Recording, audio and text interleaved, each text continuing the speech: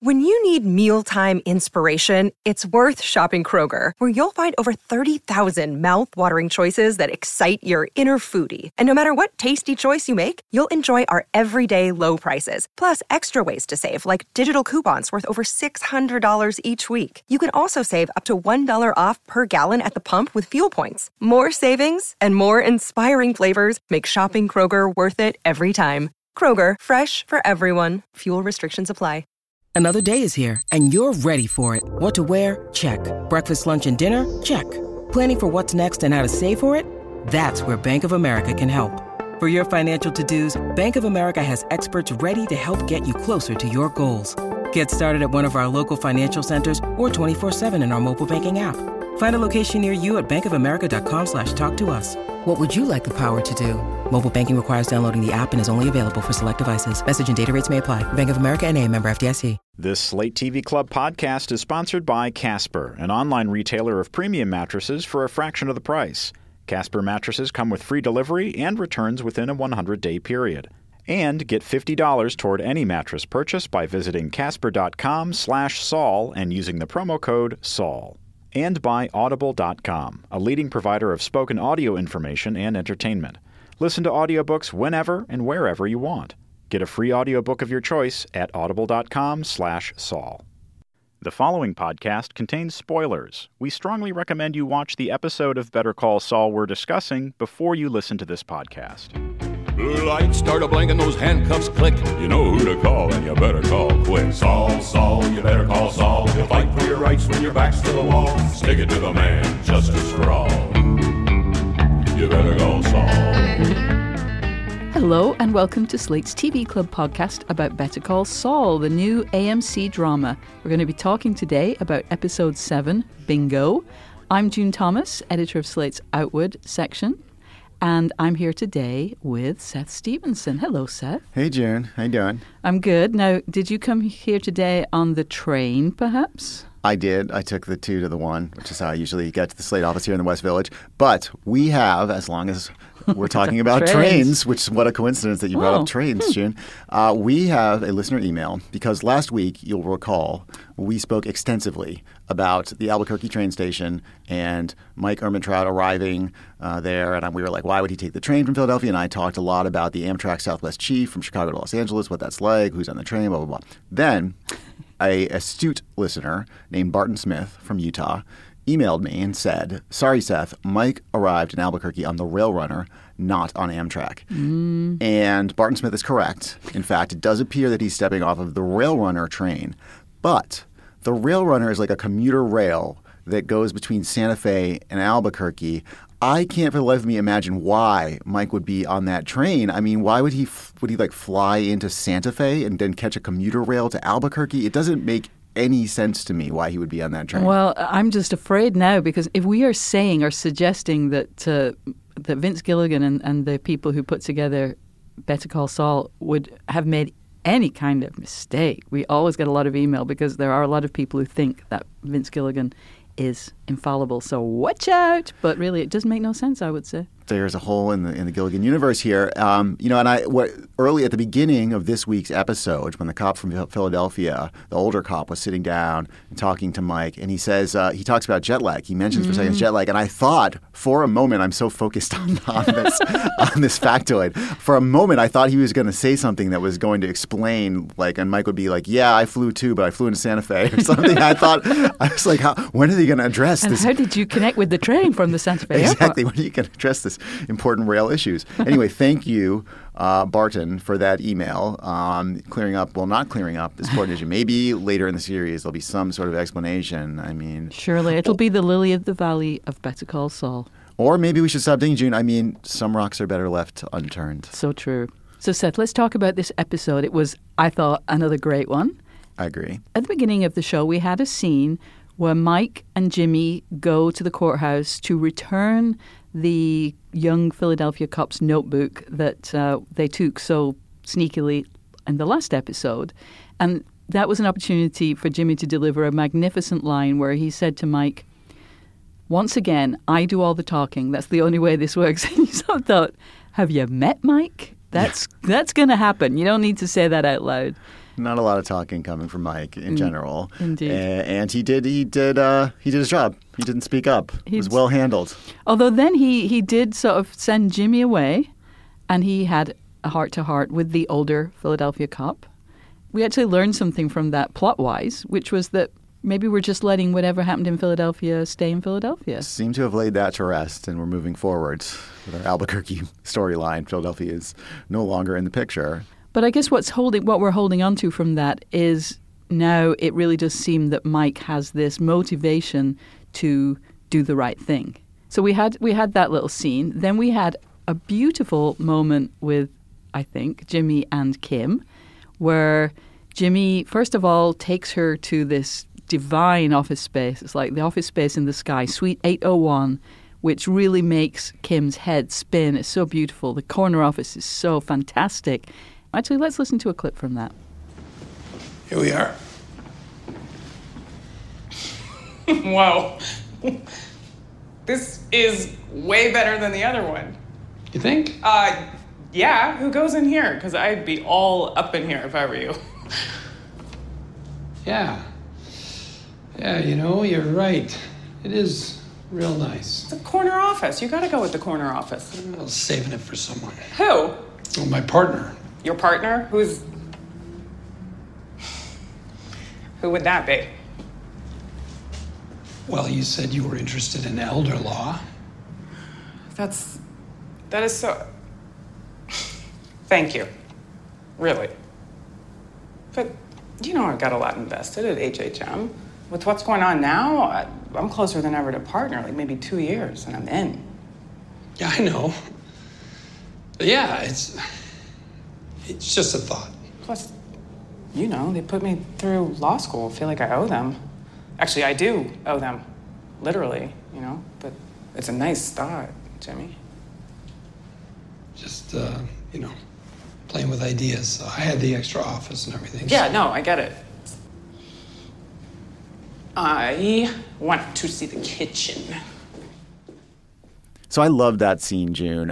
One thing we wanted to note is, why is she so impressed by that office? Because the Hamlin office is in fact quite nice by its own right. Architecture. Mm-hmm. Yeah, it's pretty schmancy. And this corner office, yes, it's a corner office with a gigantic open view windows, huge plate glass floor to ceiling windows, but it looks out on nothing, on Albuquerque flatland scrub. So, there are some fluffy clouds, a lot of blue sky. I admit that is pretty nice, but yeah, I'm not sure why she was so impressed by that. Maybe it was the stainless steel. Well, I think maybe it's the contrast. The guy is in a one room that he also sleeps in behind a nail salon right now. So it's, he has gone from 0 to, if not 70, a good 40 there. Yeah, that's a good point. It's definitely a step up for big Jimmy. Step. But one thing, I love that scene because I thought the actress who plays Kim was so excellent in that scene. I thought she was so great in that. Yeah, no, she wasn't. There was a moment when she recognized what Jimmy was suggesting, that she just let a look of realization play over her face, and it really did seem like surprise. It was really beautifully done. She's a really great actress who I think typically has not gotten the kind of roles that are justified by her talent. She tends to play the kind of hard-edged, impatient, sort of slightly hard woman, often a lawyer. And I just don't think she's had an opportunity to show really what a good actress she is before. And they have a really sweet rapport. It's really the idea that Jimmy wants her to have the nice office. Yeah. He clearly has such respect for her, and they clearly like spending time with each other. It's very sweet. And I think, too, that there are elements of the relationship that remind me of Jimmy and Mike, partly because they do so well with silence. There's this thing that we've now seen in more than one episode where they have an unspoken, they don't have to say meet you at the elevators. They just kind of meet there and they just, share that cigarette. It's a very, it's a relationship that doesn't require a lot of words. There's a lot of understanding that goes on. It's a very sweet and compatible relationship, I think. Old broken-in shoes. Exactly. Like you and me, Jane. Exactly.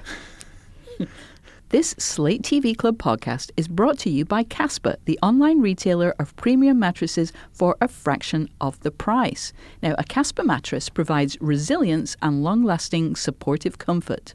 Casper's mattress is one of a kind, a new hybrid mattress that combines premium latex foam with memory foam. So Casper gives you an obsessively engineered mattress at a shockingly fair price. You get just the right sink, just the right bounce. 2 technologies, not just one, latex foam and memory foam, come together for better nights and brighter days. You can enjoy a risk-free trial and return policy. Try sleeping on a Casper for 100 days with free delivery and painless returns. Seth, I believe you know a thing or two about mattresses. I do. I wrote a story about mattress shopping for Slate several years ago. I still regularly get emails about this. I think it comes up high in the Google results when people are looking around researching mattresses. And I will say anything that helps you avoid walking into the physical mattress store is a godsend, because what happens when you walk into the brick and mortar mattress store is the salesman comes up and you say, oh, is anything on sale? And he says, everything's on sale. And then he offers you like 4 million different options, and you can't compare apples to apples, and it's very confusing. And you only get 30 seconds to lie down on this thing, and then you just have to make a snap judgment about whether it's right for you. So it is exciting what Casper is doing. The fact that you could do this online from the comfort of your home, avoiding the mishigas of the mattress store, and getting to try out the mattress at your leisure over an extended period of time seems like a huge deal to me. Well, they're also a bargain at $500 for a twin-size mattress and $950 for a king-size mattress. And you can get $50 toward any mattress purchase by visiting casper.com/Sol. That's CASPER.com/Sol. Thank you, Casper. So we talked earlier about how there was some really good use of silence in this episode. And one of the amazing parts where quietness and just watchfulness came in was in this amazing set piece in the middle where Mike conducts some surveillance. Let's talk about that amazing scene. Yeah, so it's like a funky instrumental music score playing, and there's absolutely no dialogue. And we just watch Mike plant this little bait of the money with sprayed, what was it, like ultraviolet, some sort of ultraviolet I think maybe reading. It was luminol, maybe. Okay, he sprays it on the stack of cash, puts it in a toy truck in the yard, and then he watches the Kettlemans come get the money, go back in their house, ask the kids where the money came from, and all of this with no dialogue whatsoever, all visual. And it was such a bravura television construction class there. I mean, it was like we don't even need dialogue to tell you an entire story. And it was pretty extended, too. It was a couple of minutes. Yeah.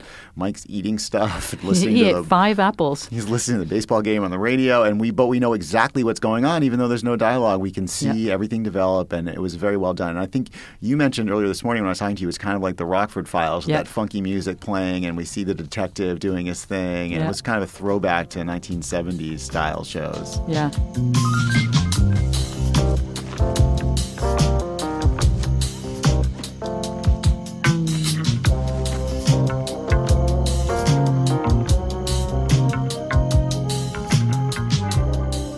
And in the way that came about because Jimmy was so frustrated with the Kettlemans. I mean, Betsy Kettleman is kind of crazy, and it seemed that she really is crazy. At first, I thought she was pulling a scam, that she was, playing a trick on her husband in a way. She was going to make him take the weight while she had the money, but it wasn't that. She really was self-deceiving, which is very much a Vince Gilligan, something that Vince Gilligan is very interested in. Yeah, I love that Betsy Kettleman character. The actress is great, and just her upbeat, her moral underpinnings are just not there. She's completely divorced from logic, but she's so upbeat, and it's sort of like The Secret. It's like if I say it, it's going to happen.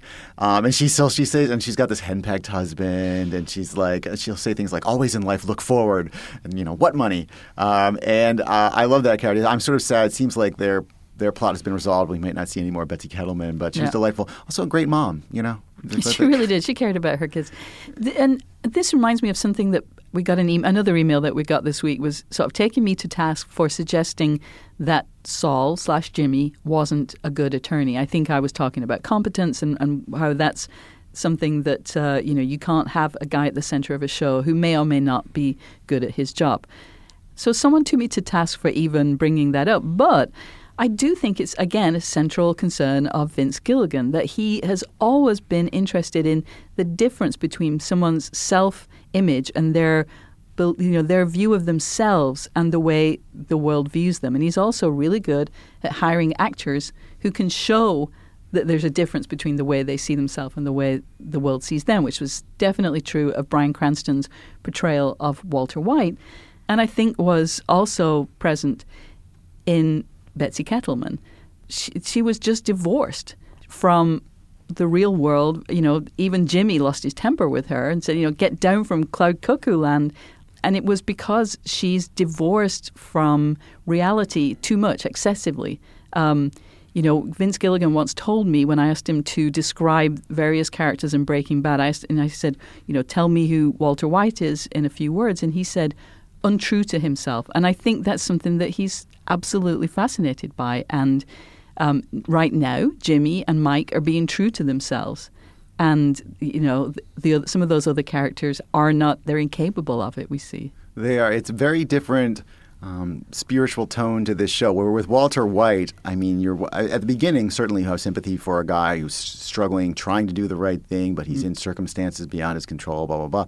Here, we've got these guys, but later on in Breaking Bad, there's just nothing good about Walter White. I mean, there's just nothing to respect about. I mean, he's just a bad guy. Certainly, you can respect his ability to act on the things he wants to do or to manipulate people, but he is a bad guy. And this show is very different. These are people who do have moral underpinnings. The main characters are people who are sympathetic to us, who they're trying to do the right thing. Mm-hmm. They have these things in their background. Mike certainly has this. We learned. We watched the beginning of this week's episode about Mike having this background that's going to cause him to have concerns about how he lives his life and how he conducts himself. We've got Jimmy, who comes from this background, who's trying to rise above Slip and Jimmy from Cicero. He wants to be better than that. And he's got this brother who tries to hold him up to a higher standard. He's got Kim, who tries to bring out his best self. So these are characters we're supposed to have sympathy for, and we're supposed to watch them struggle against with their angels and their demons. Right. And it's a very different feel, and I like it. It's a lighter tone for sure, and it's a different feel. And we watched Saul return that money he'd gotten from the Kettlemans because he's doing something for the Kettlemans he doesn't have to do. He's helping the Kettlemans and he's helping Kim at the same time by returning that $1.6 million. And as part of that, he's giving back the, what was it, 30 grand that he got, which pains him deeply, but he's doing the right thing. And he's doing it in a brilliant manner. I mean, the smarts of that whole enterprise of him struggling with the papers and all of the files and just thinking, oh God, I will never figure out a way to save them, or even just to get some form of justice. He kind of looks up at the sky, sees that box, and I guess just do you think that right then he saw the seeds of like how I can make this right, of figuring out where the Kettlemans have hidden the money, which he does in a brilliant way with Mike's help, of then returning the money, of getting them to go back to Kim, and just the brilliance of that, especially because I noticed that the box that he had his money in, this Florsheim box, is also the box where in episode 1, in that cold open from the future, that's where he has all his sort of keepsakes and his Saul Goodman, ad VHS. And so, that box is the start of so much in Jimmy/Saul's life. The Florsheim box. Gilligan is God, June. Continuity stands. Rail runner notwithstanding, the Florsheim box proves it.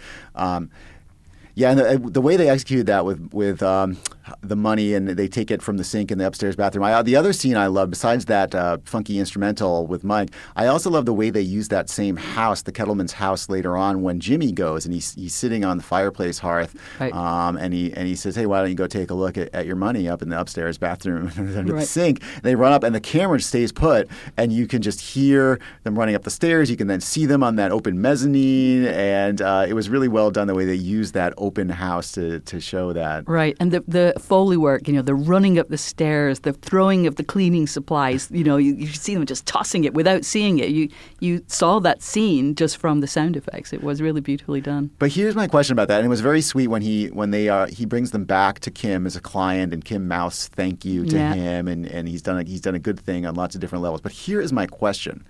Why did Hamlin care so much about losing that client? So Hamlin puts Kim out in the cornfield when she loses that client, and then Kim is incredibly grateful when she gets that client back and says thank you, and it's a big deal for Jimmy to send them back to her. I don't get why, because if they're giving that $1.6 million back to the city government or whatever it is, they're just a middle class. It's not some huge corporate client that you're going to bill at $700 an hour for the next 10 years. This is not a gigantic whale that you're landing with this couple. This is just a middle class family that doesn't have tons of, they don't have really deep pockets here or something. So I didn't understand why Hamlin would be upset, why it would be such a big deal to have this client or lose this client. I have to say I had the same thought because I thought, well, did they hold back some money? But they wouldn't have been able to, because it would have been all about their assets and so on. There would have been an accounting. They wouldn't have been able to use any of the money that he stole so pathetically by just writing checks to himself. So I had that same concern, and I don't think that really made sense. No. It wasn't even a client that Jimmy would want. Well, I have a couple more questions about the future of this series. But first, why don't we talk about our second sponsor for this week? We are sponsored this week by Audible, a leading provider of premium digital spoken audio information and entertainment.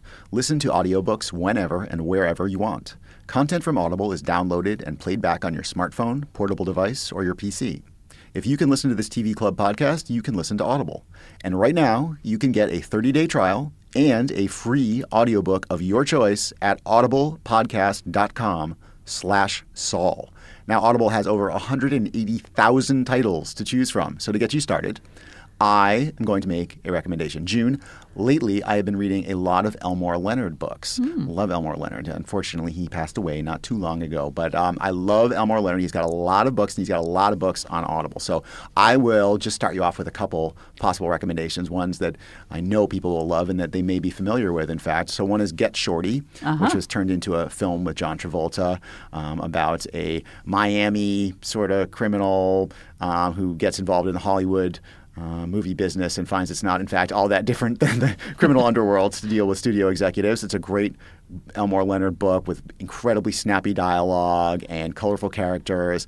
And if you like the world of Better Call Saul with these sort of criminal elements and these shady people always looking for an angle, then you will love the world of Elmore Leonard. I was just thinking, it sounds kind of similar that, the underworld isn't that dissimilar from the rest of the righteous world. Yeah, exactly. And another great Elmore Leonard book, also available on Audible, is Rum Punch, which is about a flight attendant who's helping to smuggle some guns on the airplanes to a criminal in Florida. And that actually, Quentin Tarantino turned that into a movie called Jackie Brown, which is a great movie based on that book. But the book is called Rum Punch. So Rum Punch, Get Shorty, a pair of Elmore Leonard books available on Audible, and you could choose one and get it free as part of your 30-day trial. Again, you can get a 30-day trial and a free audiobook of your choice at audiblepodcast.com/Saul.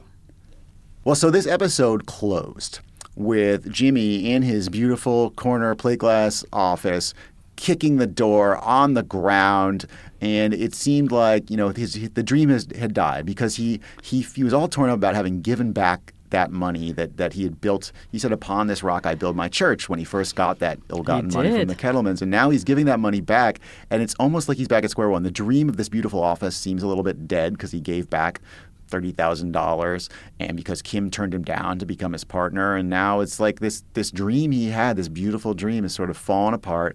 And he's crushed. He's literally on the floor of the office, kind of, almost crying to himself, kicking the door. And then his phone rings, and he answers the phone with his crazy high-pitched British secretary voice. Exactly. And the message is he's going to soldier on. Yeah. He's going to keep going. So for me, that was very key to this episode. We saw him struggling with Betsy Kettleman's insane disconnection from real life. She just denied everything. And to me, that scene at the end where, interestingly, I thought Jimmy closed the door, even though that the whole office suite was empty. There was no one else there, but he closed the door so that nobody who wasn't there could see him. A little bit of privacy from no one. Exactly. Nobody could see him have his meltdown. But I felt like he always knew that Kim couldn't join him. For one thing, she still owes Hamlin because HHM put her through law school. So he never, I don't think he ever truly believed that she would join him. I don't think he ever really thought he could have that fancy office suite, because he is still slipping Jimmy ultimately. And he's trying really hard. He's trying to do good and he's trying to do the right thing. But I also think that he knows that he'll never truly make it to that beautiful Suite 801. He's going to have to host a lot of bingo tournaments. Speaking of bingo, so that was a lovely scene with him doing his bingo calling. And I think he has a great future because he's appreciative of the problems of the senior set, which sometimes takes them a while to find all the numbers on their card. But it was a fantastic Need a Will, Call McGill bingo card with his fantastic image in the middle. And I noticed on the side there was his phone number, and so I actually called that number, and I was very impressed with the message that I received when I called. Why don't we call it right now and see what happens? Okay, guys, I'm picking up the phone. Our producer, Joel Meyer, is dialing. Yeah, I mean, should we just give out the phone number? Sure, it's not a secret. I think that we should, right? It's 505-842-5662. Hello. You've reached the law offices of James M. McGill, Esquire, a lawyer you can trust. Kindly leave your information at the tone, and Mr. McGill will phone you promptly. Should we leave a message? Go for it, Joel. Okay. Hi, Mr. McGill. I think it hung up on us. Yeah. You can't leave a message. You can't really leave a message. Yeah. Well, June is our resident expert in British accents. Which region of the United Kingdom would you say that Jimmy's from? I think it's Ciceroshire. That's about right. Yeah. By way of like Mary Poppins or something. I'm always curious about what, like, Jimmy's always gives that, like, does anybody think that that's not Jimmy? I don't know. I mean, now people in Albuquerque maybe haven't heard a ton of British accents. You don't hear them every day. You know, it might be just enough. Particularly, let's say you're a slightly dotty 87-year-old person in need of a will. You might not blink an eye. I mean, especially if you talk to your Hummel figures and they respond in that voice. So maybe. Could be. Sure. Well, that's about it for this week's episode. We want to encourage again. We got a lot of great listener emails this week. We mentioned the person pointing out that it was the Rail Runner, not the Amtrak. We had someone write in comparing the fashion choices of Mike Ehrmantraut and Andy Sipowicz of NYPD Blue. Very astute observation there with the short sleeve button down shirts and the clunky soled shoes. We enjoyed that. And so you can send your emails to podcasts@slate.com. And let us know what you think. Point out what we missed. You know, I bet, June, did you notice at the beginning when Mike and Jimmy are talking, they're sitting on that bench and above them are missing posters for all these wanted criminals? I bet I would not be surprised if someone from Breaking Bad or someone in the Vince Gilligan universe was in there, and we are not quite up enough on the Gilligan universe to have noticed. But Seth, is that a listener challenge you've just issued? I have thrown down the gauntlet. Please point out, I'm sure someone out there will have noticed that, and that if I hadn't mentioned this, they would have let us know how foolish we were not to have noticed. Well, and the fact that you believe that is so is really all that we need to know about the Vince Gilligan universe, that we all believe that he seeded a window full of... It's an Easter egg, just like the phone number. And listeners, you have a great alternative explanation for why Mike Ehrmantraut would be on the Rail Runner out of Santa Fe, and there might be some reason. Anyway, let us know. Podcasts@slate.com. All right. Well, thanks for listening to this Slate TV Club podcast. Join us next time when we'll talk about Better Call Saul Episode 8, which apparently is called Rico. This week was Bingo, which was so perfect. And check out our other recent TV podcasts about House of Cards and The Americans. Just go to iTunes and search for Slate TV Club. Our producer and phone caller is Joel Meyer. The executive producer is Andy Bowers. Slate TV Club is part of the Panoply Network. Seth, until next week. Until next week, June. Oh, I love your French tips, by the way. Thanks. Appreciate that. Yeah, no worries. Bye.